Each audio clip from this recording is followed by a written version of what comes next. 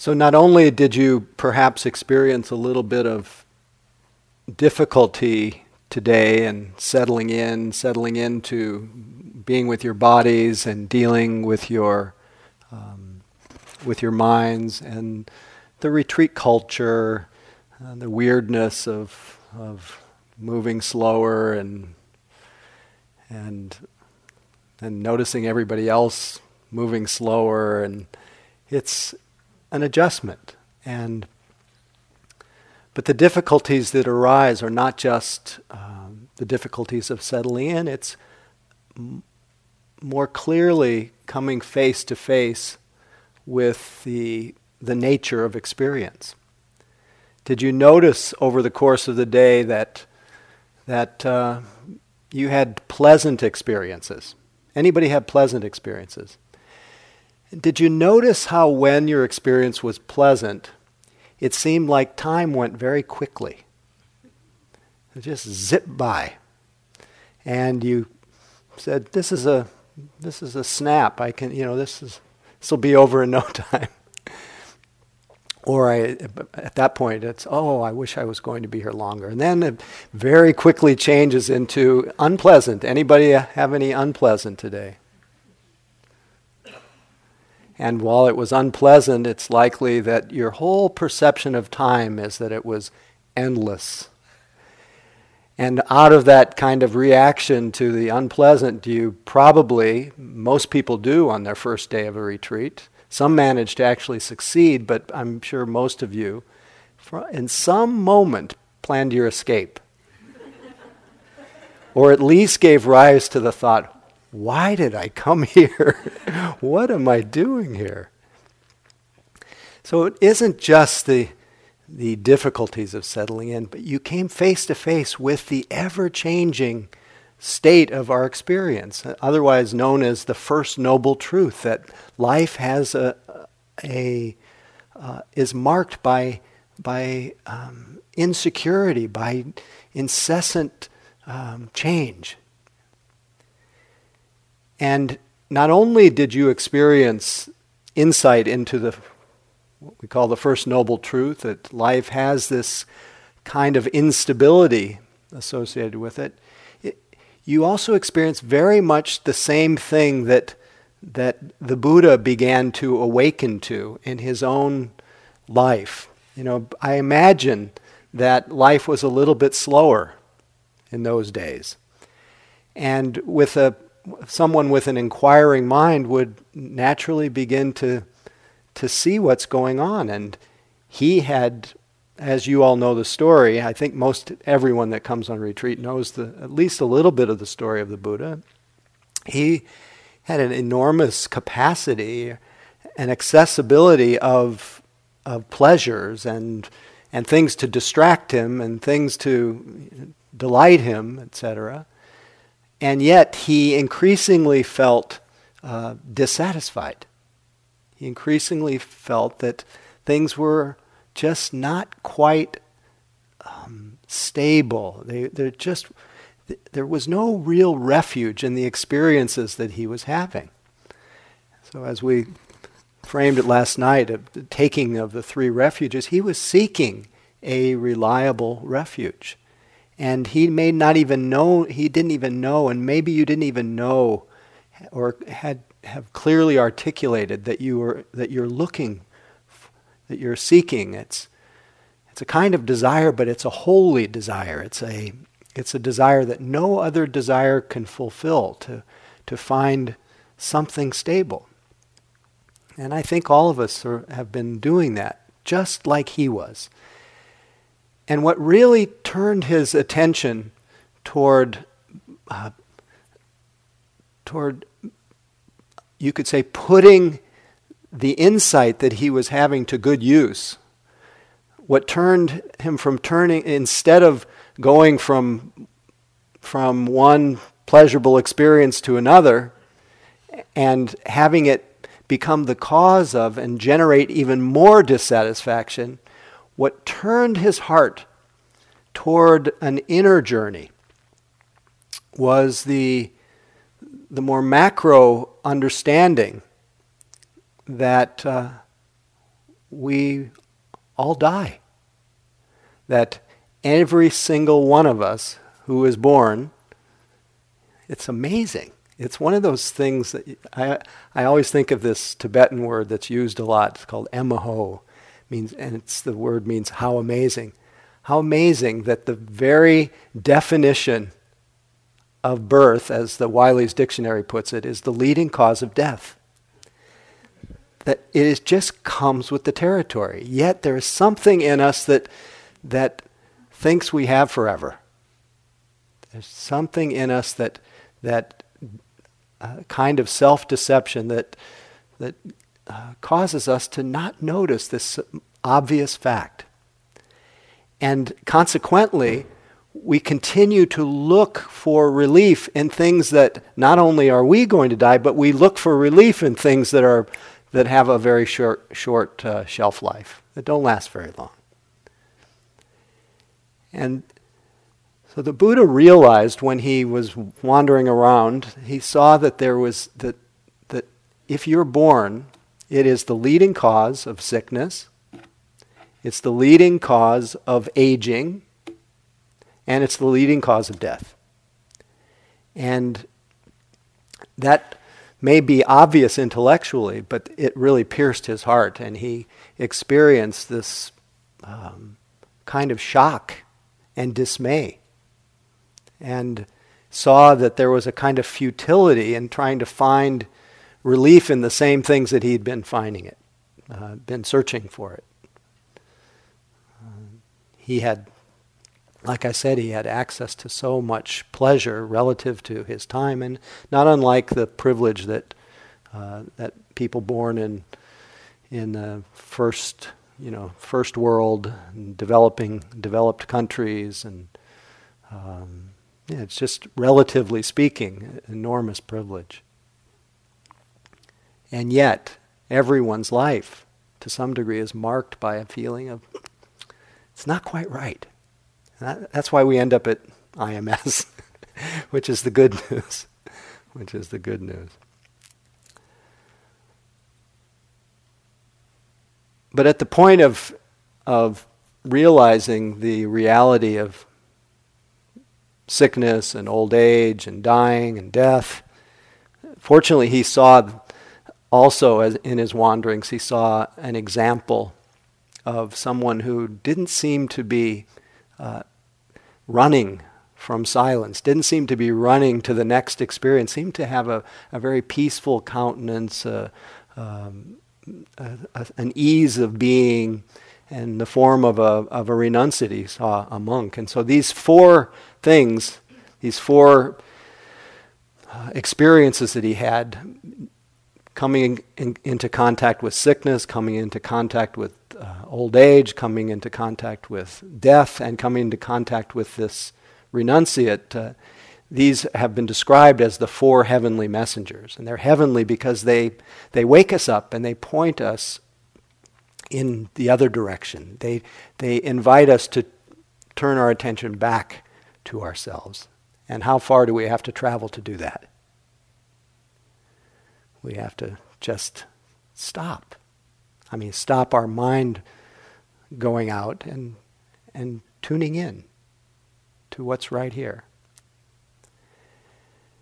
And at first, he knew that peace or this reliable refuge was an inside job, but there was really no one. He didn't really know what to do, but he did hear about some meditation teachers, and and he started practicing with them, and he started having very powerful meditation experiences. He got his mind became stilled, his body became calmed, and he used in those early practices, he used elements of what we do here. And even though he knew that there was a kind of happiness that one can experience in life from being a good person, from being harmless, from giving others the gift of what he called later the gift of fearlessness. People don't have to be afraid of you, and what he later called the bliss of blamelessness. He knew there was a lot of happiness involved and a great protection for the heart and mind. But even being a good person doesn't quite make you truly happy. And the reason I'm using that word truly happy is because I had an experience in the early 1980s with a teacher, an Indian teacher who used to come to the States, and I also went to visit him in Asia. His name was Anagarika Munindra, and he came to IMS, and maybe even some people in this room sat with Anagarika Munindra. But he was he was Joseph Goldstein's main teacher in India. Joseph spent 6 years sitting with him in India, and Joseph, for those of you, I'm sure most everyone here knows Joseph is one of the founding teachers at this center. But he was just a delightful person and seemed quite joyful. And you could ask him any small little question about the teachings, and within a moment of the simplest question, you would be then sitting there for about 45 minutes listening to him just joyously respond. I had the good fortune of being his attendant on one of the retreats that I was managing. This was some years after I started practicing. So I basically followed him around, and he was quite a lot older than me, but I couldn't keep up with him. And I took him shopping, and he took the greatest interest in the little details of everything, and he loved boom boxes. He was crazy about boom boxes. I helped him pick out his first boom box. That's just a little aside.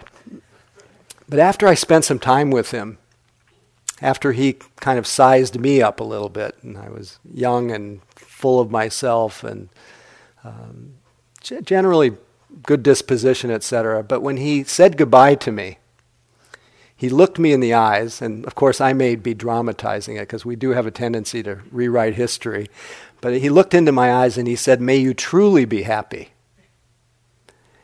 And I said to myself, well, does that mean, is this just some kind of beautiful blessing, or is he seeing something? Am I really not as happy as I think I am? And I started to have these little doubts going through my mind. Well, maybe I'm just in a good mood, and maybe I'm just skating along, just avoiding the real truth that I'm not really happy. And I started asking questions. But it got me very interested in what was meant by true happiness. And then I very quickly found out that the Buddha was called Sukhiya, the happy one. He wasn't called, as many of you may think, the great sufferer, because there's a kind of misunderstanding that the truth is it's all about happiness and that which is onward leading toward joy and happiness.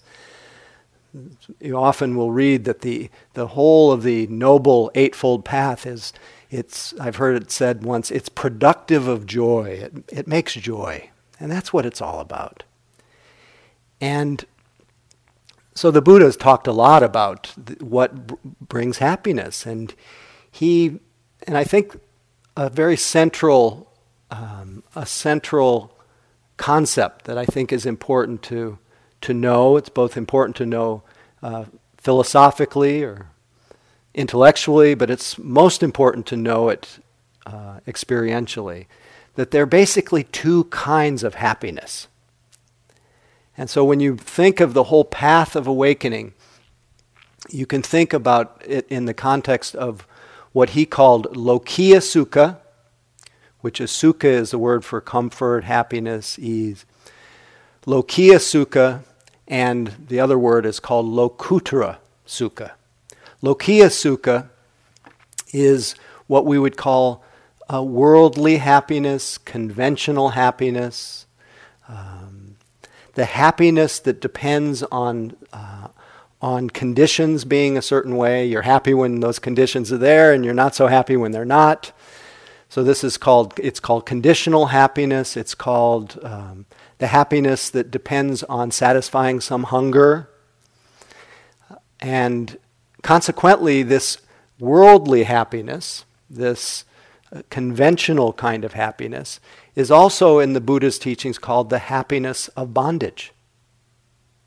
And it's subsumed under the umbrella of the teachings on on what's called dukkha.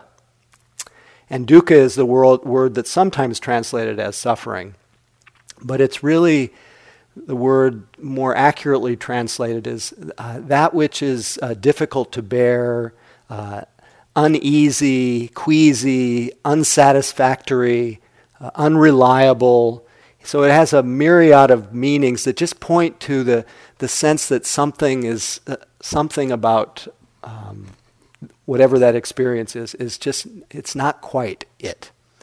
So even though conventional happiness brings to us so much pleasure, and it is so, in fact, it is so necessary in our lives to have conventional happiness, to have our senses be gladdened by things that we see and hear, smell and taste and felt.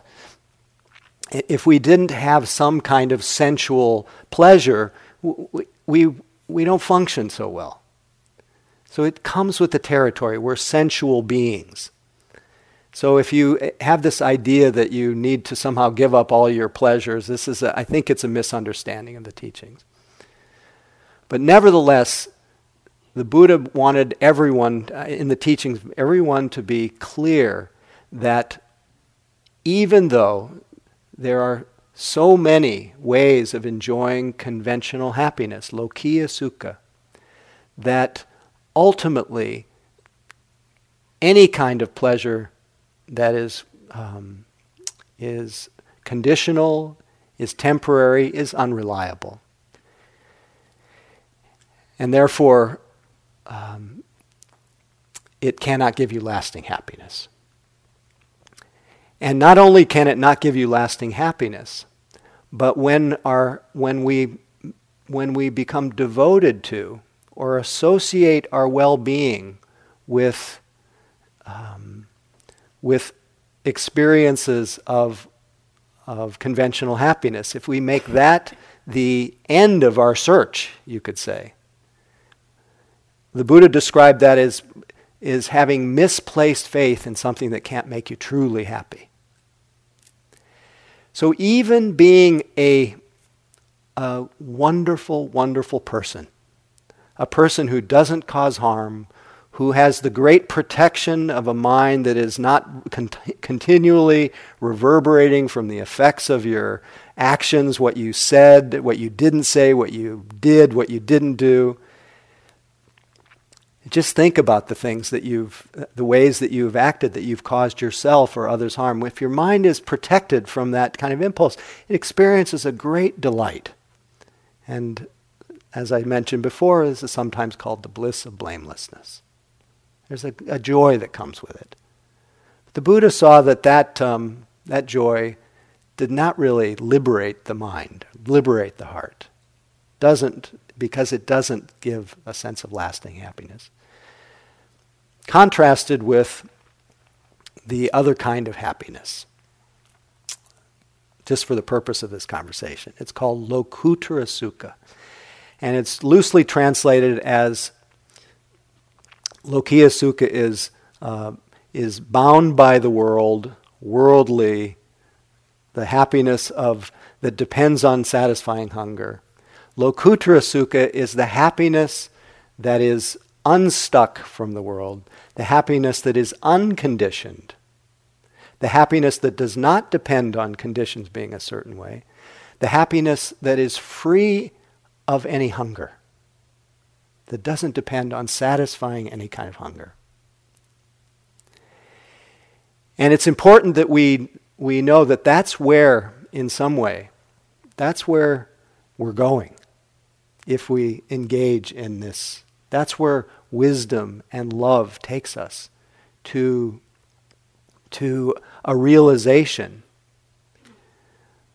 that I always think of. When I think of that realization, I think of Albert Camus, and in his very simple line, he said, "In the midst of winter, I realized that there was within me an invincible summer." Or Ramakrishna, kind of ecstatic Hindu guy. He said, "O longing mind, dwell within the depths of your own pure nature. Don't seek your home elsewhere. Don't confine your innate infinity within the mansions of name and form." He goes on, he says, your naked awareness, your nature alone, your naked awareness alone is the inexhaustible abundance for which you've longed so desperately. So these passages point to an innate, some would call it a primordial freedom that is our natural state, that is the nature of our mind. That happiness, that unconditional happiness is the nature, is within us, within each of us. It's not just within some, it's the very nature of even the minds through which you're perceiving right now. And this called lokuttara sukha, unstuck. This very nature of your mind is unassailable, independent of whatever's going on. So it's free. So why didn't the Buddha just say that right up front? Say, you're free. Why didn't he just share the good news? That your own mind is already the Buddha. Why didn't he say that? I'm curious, anybody have any ideas why he didn't say that? You feel free to speak into the room if you like. Come on. I think he wanted people to experience it. He wanted people to experience, okay. No one would have believed him. About the journey. What's that? It's about the journey. It'd be too easy. Too easy. You know, these answers are reminding me that in the Tibetan tradition, there's a teaching called the Four Faults, why we don't recognize this. And one is that it's too close. The second is that it's too vast. We can't somehow fathom the grandeur of our own nature. And it's too wondrous. Can't believe it. Just somebody said, can't believe it. And then the last one, it's too easy. Can't believe that we simply need to get to know what's already here.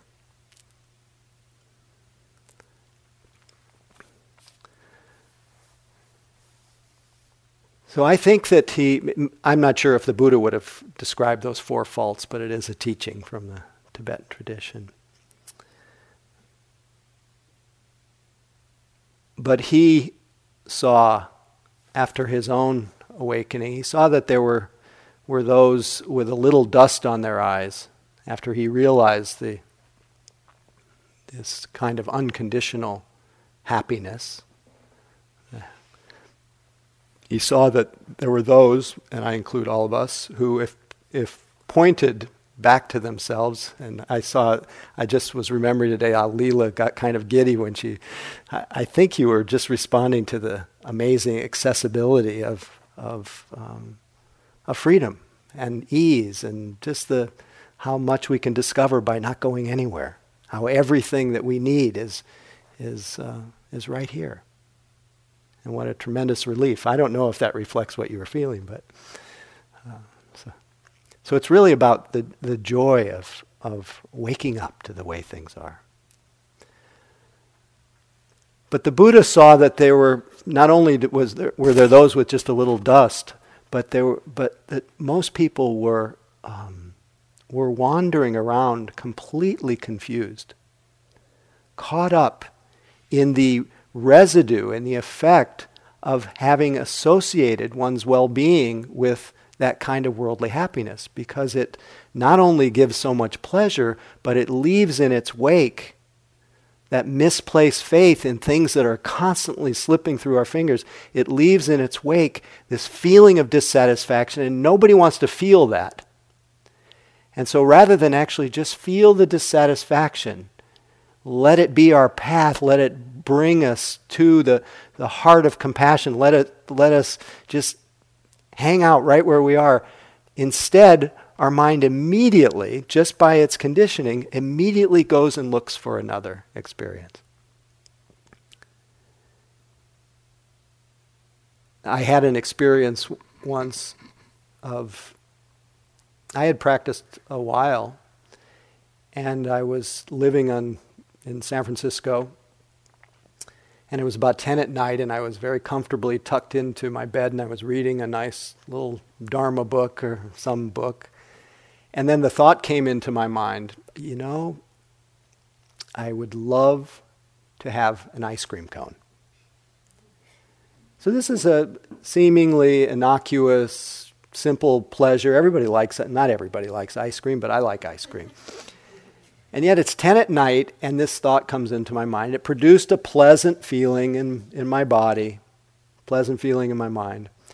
And my mind was a little tired and weak, and I didn't really track what was going on. And before I knew it, the clothes were on, and I lived on the 3rd floor of an apartment building, walked down the 3 floors, got in the car, drove all the way up to 24th Street in San Francisco, in the center of a little neighborhood called Noe Valley.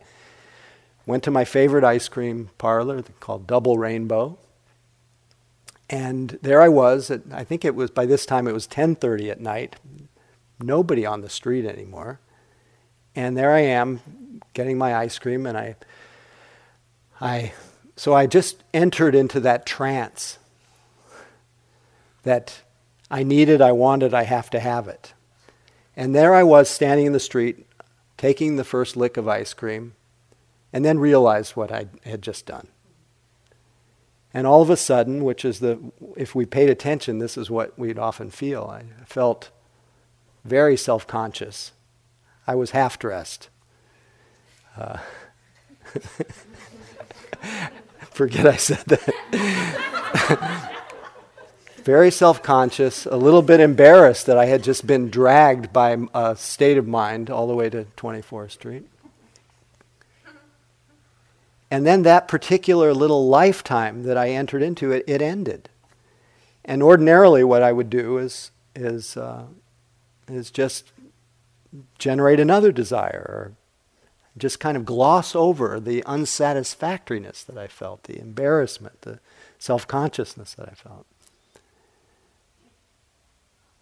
It's so funny, sitting in this hall, I also remember about a yogi who had a great fondness for their state's football team.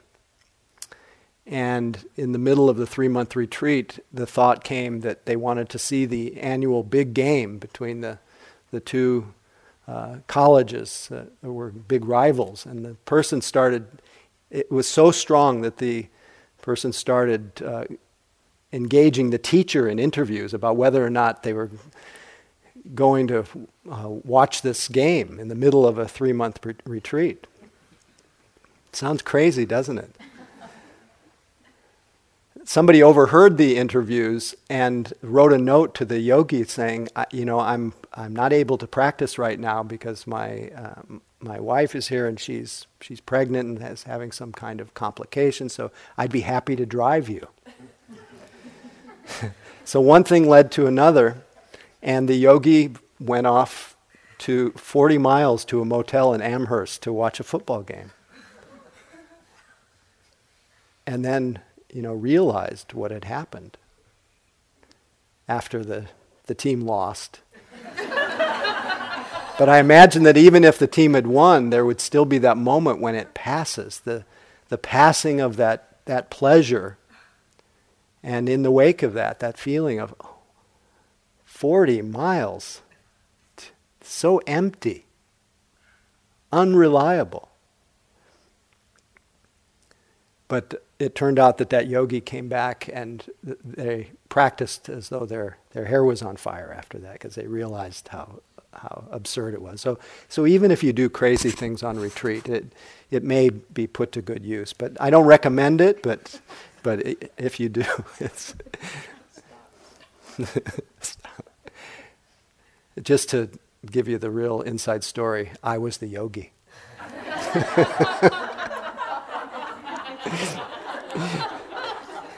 So you can see, you can see why I was interested in being truly happy. But what happened to the Buddha that at least moved him from the addiction to the ordinary pleasures of the senses? It didn't mean he abandoned them, all pleasure. In fact, the most beautiful teaching I've ever heard about renunciation is that renunciation is not giving up the things of this world, but in understanding that they go away, that they pass quickly, and they don't give a sense of reliable happiness. And this is why our normal or conventional kinds of happiness is sometimes described as the happiness of bondage, dukkha. So the Buddha realized this and started his meditation practice, and he, like I said, he started to experience very wonderful states of mind and states of being quite present, quite immersed and absorbed in the immediacy of the present moment. And his body and mind came together in a kind of perfect harmony. And he experienced a sense of what's sometimes described as a sense of one-pointedness, just a single point where he began to naturally, when any of us arrive at a single pointedness just here, and at least in those moments where we don't want to be somewhere else, we naturally begin to feel that one point connects us with everything. So he had this great experience. And he sometimes, it's been described as the part of the Eightfold Path that reflects the purification of the mind. When the mind is pure, just one-pointed in this way, one experiences, and it's accessible to everyone to some degree. One experiences what is described as an unmixed happiness, a sense of great joy, great bliss, sometimes called the bliss or the happiness of a concentrated heart, concentrated mind. And unmixed happiness, it means that it's not mixed up in any way with, at that time there's no desire to be somewhere else, to be someone else, to get rid of anything. There's no shadow of any kind of what are called torments or defilements in the mind. Nothing, no greed or hatred or ignorance in those moments. And in the case of the Buddha, and something that happens to many people from time to time in their practice, it seemed to be so much more pleasurable than anything else that he'd ever experienced. Much more pleasurable than the ordinary pleasures of the senses. And it seemed to last quite a lot longer. So it could be sustained for longer periods of time. But in the course of the Buddha's exploration of happiness, he saw that, this is really a very refined kind of pleasure. But this is really, in some ways, just a high-class worldly pleasure.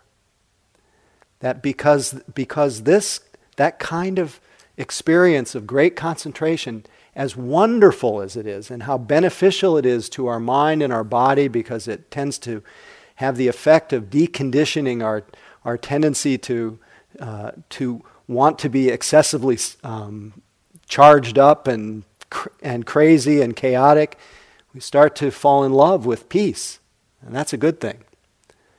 But he saw that ultimately even the best of those kinds of experiences would ultimately pass away and leave in their wake, as we sometimes call the corpses of previous experiences. We end up carrying them. They end up becoming a weight, the pleasurable experiences, and we then spend the next sitting or the next retreat looking for that experience again. Any of you had that experience? Had a little taste and then, and what is that? that looking for a pleasant experience, that is what's called craving. That puts us into a state of mind that colors our present moment's experience with the ideas, I can't be fully happy now. I can't be happy until I experience that next taste of this nectar. And it's the very thing that prevents us from experiencing a true sense of relief is being caught in that state of waiting or wanting or hoping. And we are practiced at putting our hearts and minds into a state of suspended happiness, to a state of happiness that depends on getting somewhere. And it turns our relationship to the present moment into one of, as Eckhart Tolle says, it turns it into the present moment into a place that we pass through on our way to something else. Or it turns it into an obstacle, or it turns it into the enemy. When in reality is only present. It's the only reality we have. Everything else is imaginary. So we're literally overlooking the very source of connection with life, which is our deepest longing is to feel connected, to feel at home, to feel free right where we are. Sit in the middle of it all. Seems like a good time to read from Donald Babcock's poem from the New Yorker magazine, October 4th, 1947. It's called The Little Duck. Now we're ready to look at something pretty special. It is a duck riding the ocean 100 feet beyond the surf. No, it isn't a gull. A gull always has a raucous touch about him. This is some sort of duck, and he cuddles in the swells. He isn't cold, and he's thinking things over. There's a big heaving in the Atlantic, and he's part of it. He looks a bit like a mandarin or the Lord Buddha meditating under the bo tree, but he has hardly enough above the eyes to be a philosopher. He has poise, however, which is what philosophers must have.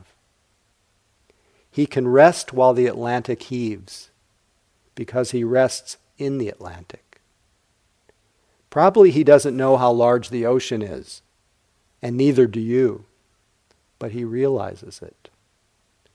And what does he do, I ask you? He sits down in it. He reposes in the immediate, as if it were infinity, which it is. That's religion. And the duck has it. He has made himself part of the boundless by easing himself into it just where it touches him.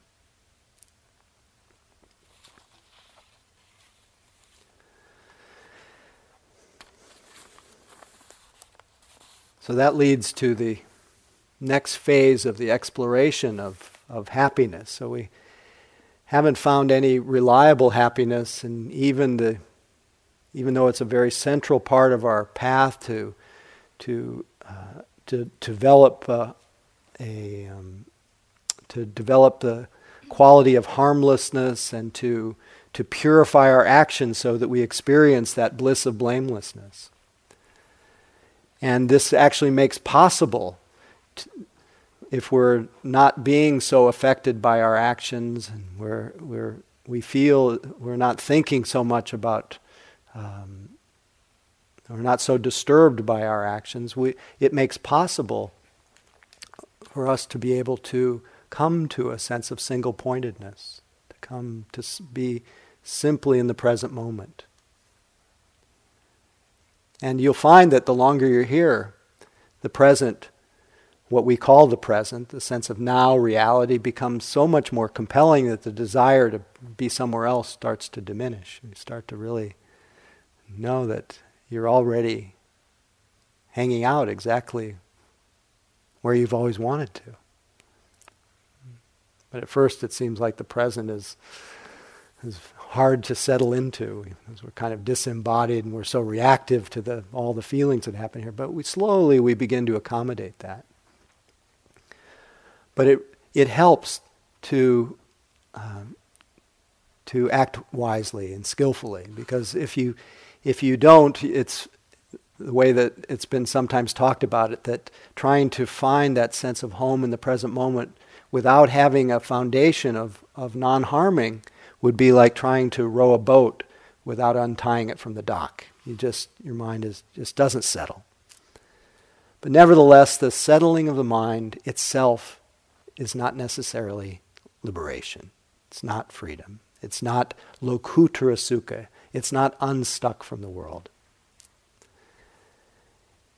And at the time of the Buddha, that was the extent, at least as far as what he had learned, that was the extent of the teachings on happiness, that the teachers that he worked with, the highest happiness was to enter into that state of unmixed, that great joy. And there wasn't a keen appreciation that those were temporary experiences that depended on the conditions of being in a meditative state. Not very reliable. Happy when you have it, not so happy when you don't. That pretty much describes most of what we have associated our well-being with. But fortunately, the Buddha didn't stop with that. After that experience, he tried ascetic practices to transcend his body by denying it sustenance, starving it, doing self-mortification kinds of practices. And all that did was take him to instead of indulging in great meditative states, it took indulging in self-denial, just made him sick and tired and unable to practice, unable to find any relief. But then he remembered a time. This is where he remembered what might be called the sweet spot. He remembered a time when he was quite young, he was well-fed, his environment was to some degree comfortable, resting easily. He realized that we do need some sustenance. We need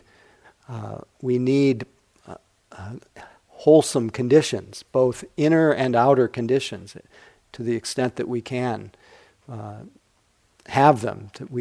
It's very helpful for our practice. Our hearts need to be gladdened. So it's not a practice of denial, but it's having a wise relationship with the pleasures of this world and understanding their pleasure, understanding their limitations, but ultimately understanding what it's like to be free of the dependency on them. So at this point he took some food and he started to sit again, using the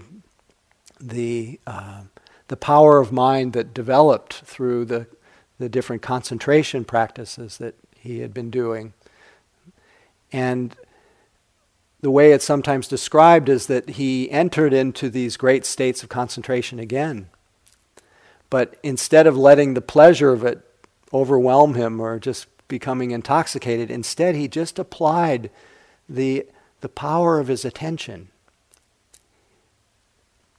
to just carefully examine everything that came into his heart and mind. So even though he had this kind of macro view of change and impermanence, sickness, old age and death, it wasn't until he had a much more intimate view, experiential view from the inside, moment by moment, when he started to see that as he paid close attention to things, he started to see that every little micro moment of sensations and moods and thoughts and feelings and ideas, everything was in a constant state of a flux, everything changing. And he noticed something else, that the more he noticed this flow of changing experience, the more he was just there with things just the way they were presenting themselves, curious. Realize you cannot be curious, interested, mindful, and suffer in the same moment.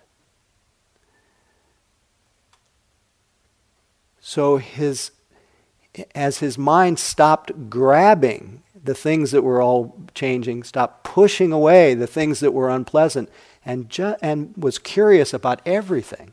And that's our invitation, to try to be curious about everything. To be able to say, even when it's difficult, to the extent that you can, isn't this interesting? This is what's happening now. Now that's a training, because we're in the habit of contracting and becoming quite fearful and reactive, and then that creates pressure, and then our mind starts strategizing how we're going to either get out of the retreat or find a pleasurable experience, or we start waiting for the meal, or waiting for the Dharma talk, or waiting for the Dharma talk to be over.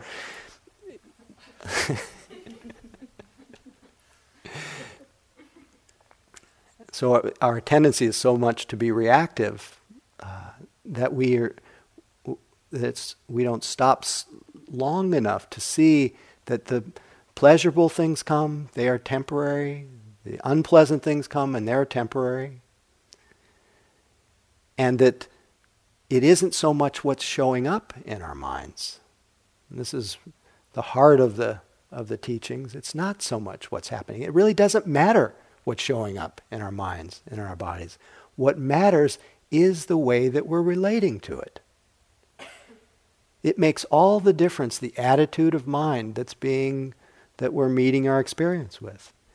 And when we are truly attentive, interested, right with what's happening, in that moment, our attitude is slowly, you may not appreciate this up to this point because we're just still settling in, but your attitude is slowly easing, because those moments of just being with things the way they are moments free of wanting things to be different. Moments free of resistance, free of contentiousness, free of straining, free of being caught up in a story of unworthiness or of who we think we have to become. We discover things. It's not so much what's happening. It's the fact that if I'm not so reactive to what's happening, then I can actually respond. If I see that my knee is burning and I'm starting to get reactive, I may, from that point of wisdom, from that point of curiosity, studying that experience, I may make the determination, it'd be wise right now to change my posture, to refresh myself a little bit. But if I'm so busy reacting, I'm not able to meet that experience with wisdom, with love. Even though I love myself, I start to do all the things that actually add to my dis-ease. It's very innocent. It's not personal, our reactive minds.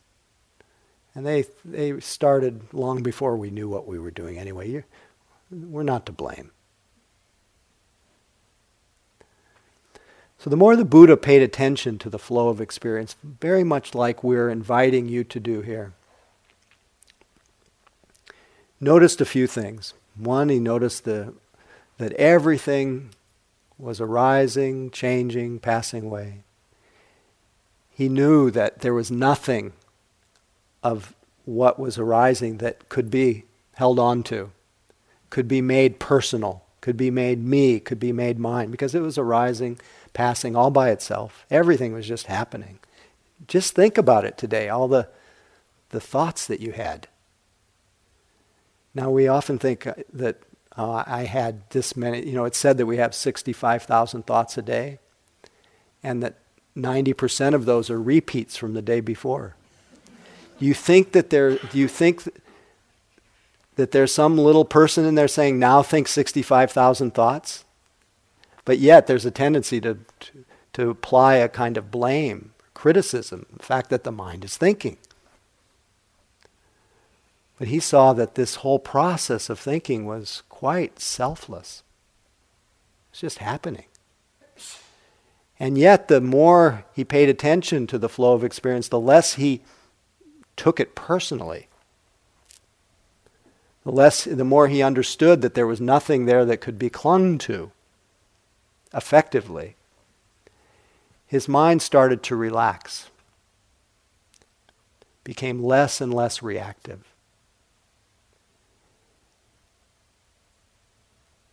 And the same experiences were still rising in his mind, the same desires, the same doubts, the same fears.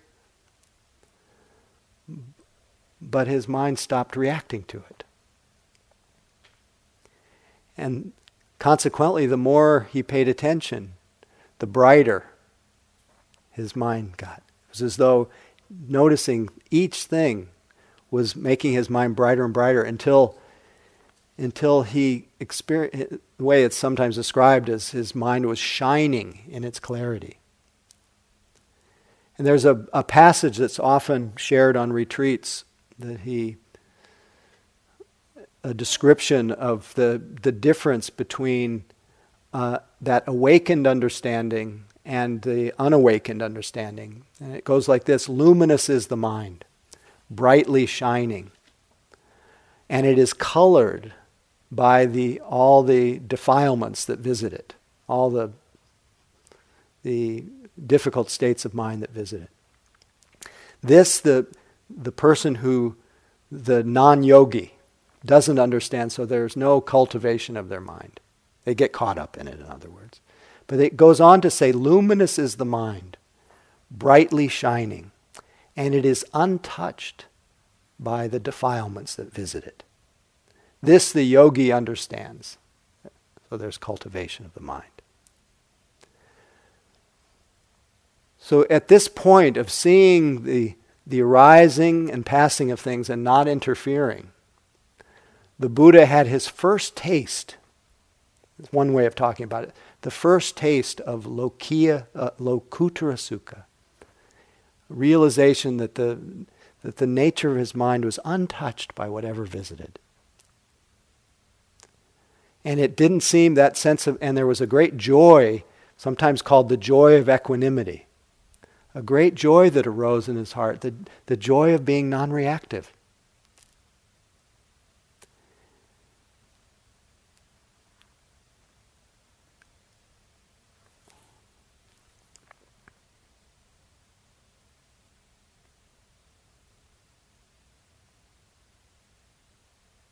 So he was experiencing this taste, this glimpse of a well-being that didn't depend on what was happening. First taste of the happiness, sense of more freedom. And as he sat there a little longer, with full understanding that there was nothing in the world of changing conditions that could give any lasting happiness, his mind, as I said before, it relaxed. And hanging out there a little longer, in a flash of insight, he had a realization. He became absorbed in that, in the nature of the mind, and he realized what's called nibbana. He realized that the nature of his own mind was unconditioned, deathless, free. And he sometimes called the highest happiness of freedom.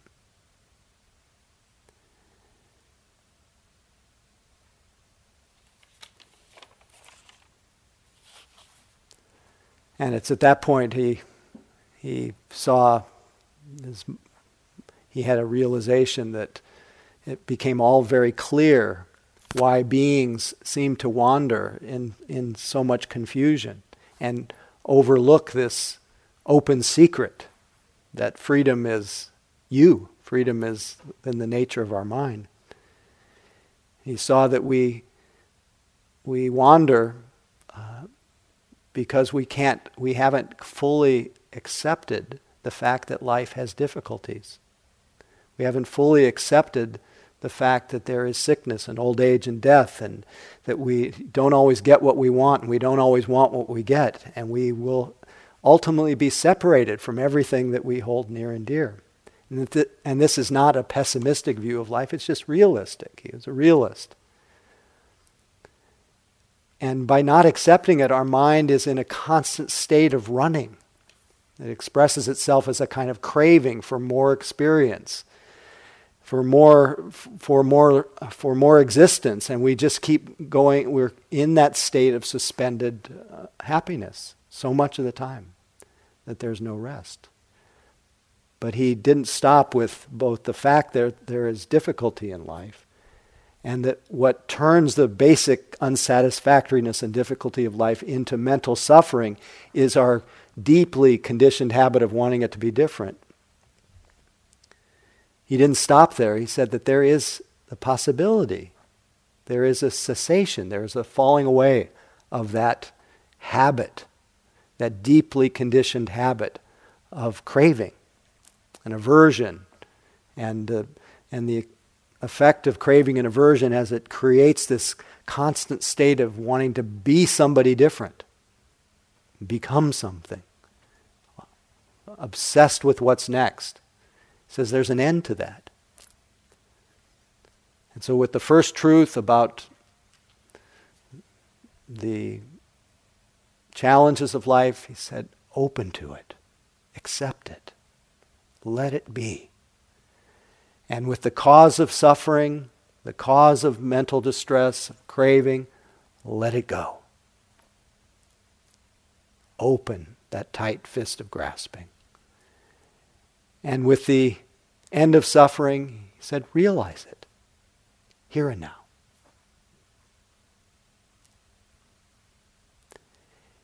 And finally, there's a path that you can create out of the fabric of your own life, moment to moment. That includes within it the purification of your actions, which creates the ground of happiness, of worldly happiness. And then the purification of mind that creates the ground for being able to see clearly.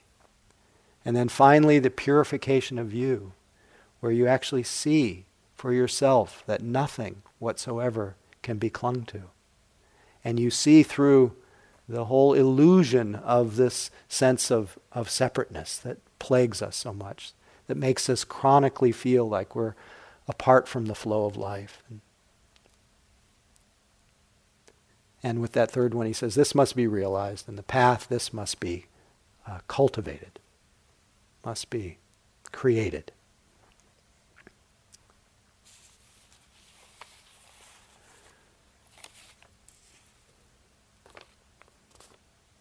So as Jennifer Wellwood puts it in her poem, The Dakini Speaks, she says, my friends, let's grow up. Let's stop pretending we don't know the deal here.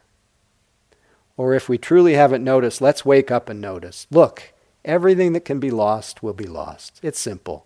How could we have missed it for so long? Let's grieve our losses fully, like ripe human beings. But please, let's not be so shocked by them. Let's not act so betrayed, as though life had broken her secret promise to us. Impermanence is life's only promise to us, and she keeps it with ruthless impeccability. To a child she seems cruel, but she is only wild, and her compassion exquisitely precise. Brilliantly penetrating, luminous with truth, she strips away the unreal to show us the real. This is the true ride. Let's give ourselves to it. Let's stop making deals for a safe passage. There isn't one anyway. And the cost is too high. We're not children anymore. The true human adult gives everything for what cannot be lost. Let's dance the wild dance of no hope.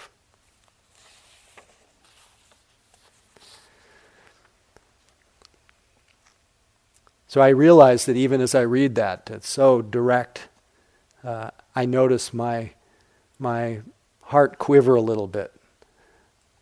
That little element of my mind that doesn't want to completely digest that.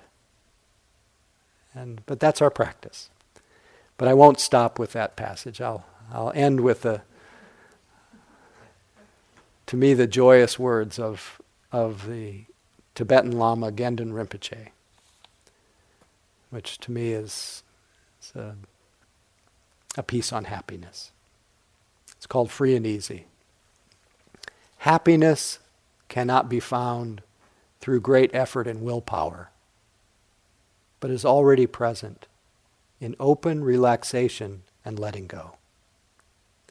Don't strain yourself. There is nothing to do or to undo. Whatever momentarily arises in the body-mind has no real importance at all and has little reality whatsoever. Why identify with and become attached to it, passing judgments upon it and ourselves?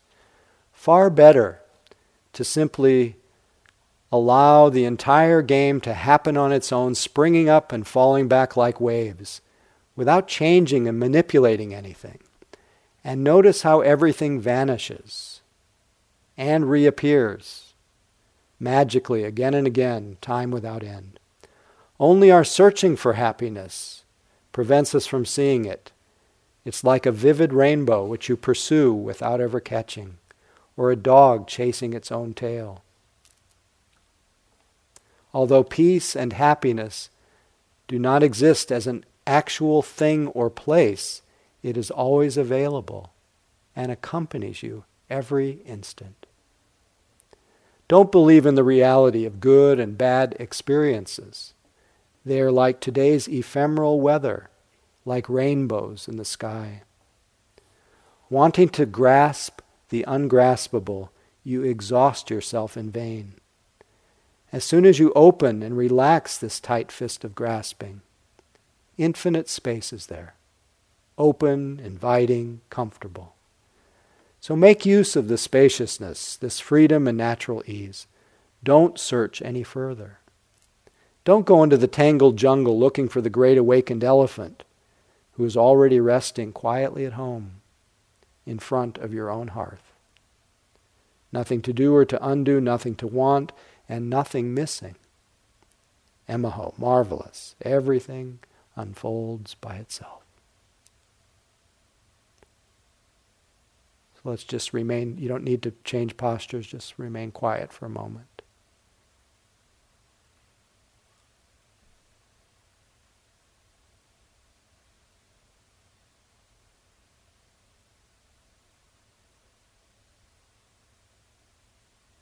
May all beings realize the highest happiness. May all beings be free. May all beings live with ease. And may our practice be of benefit to all beings everywhere.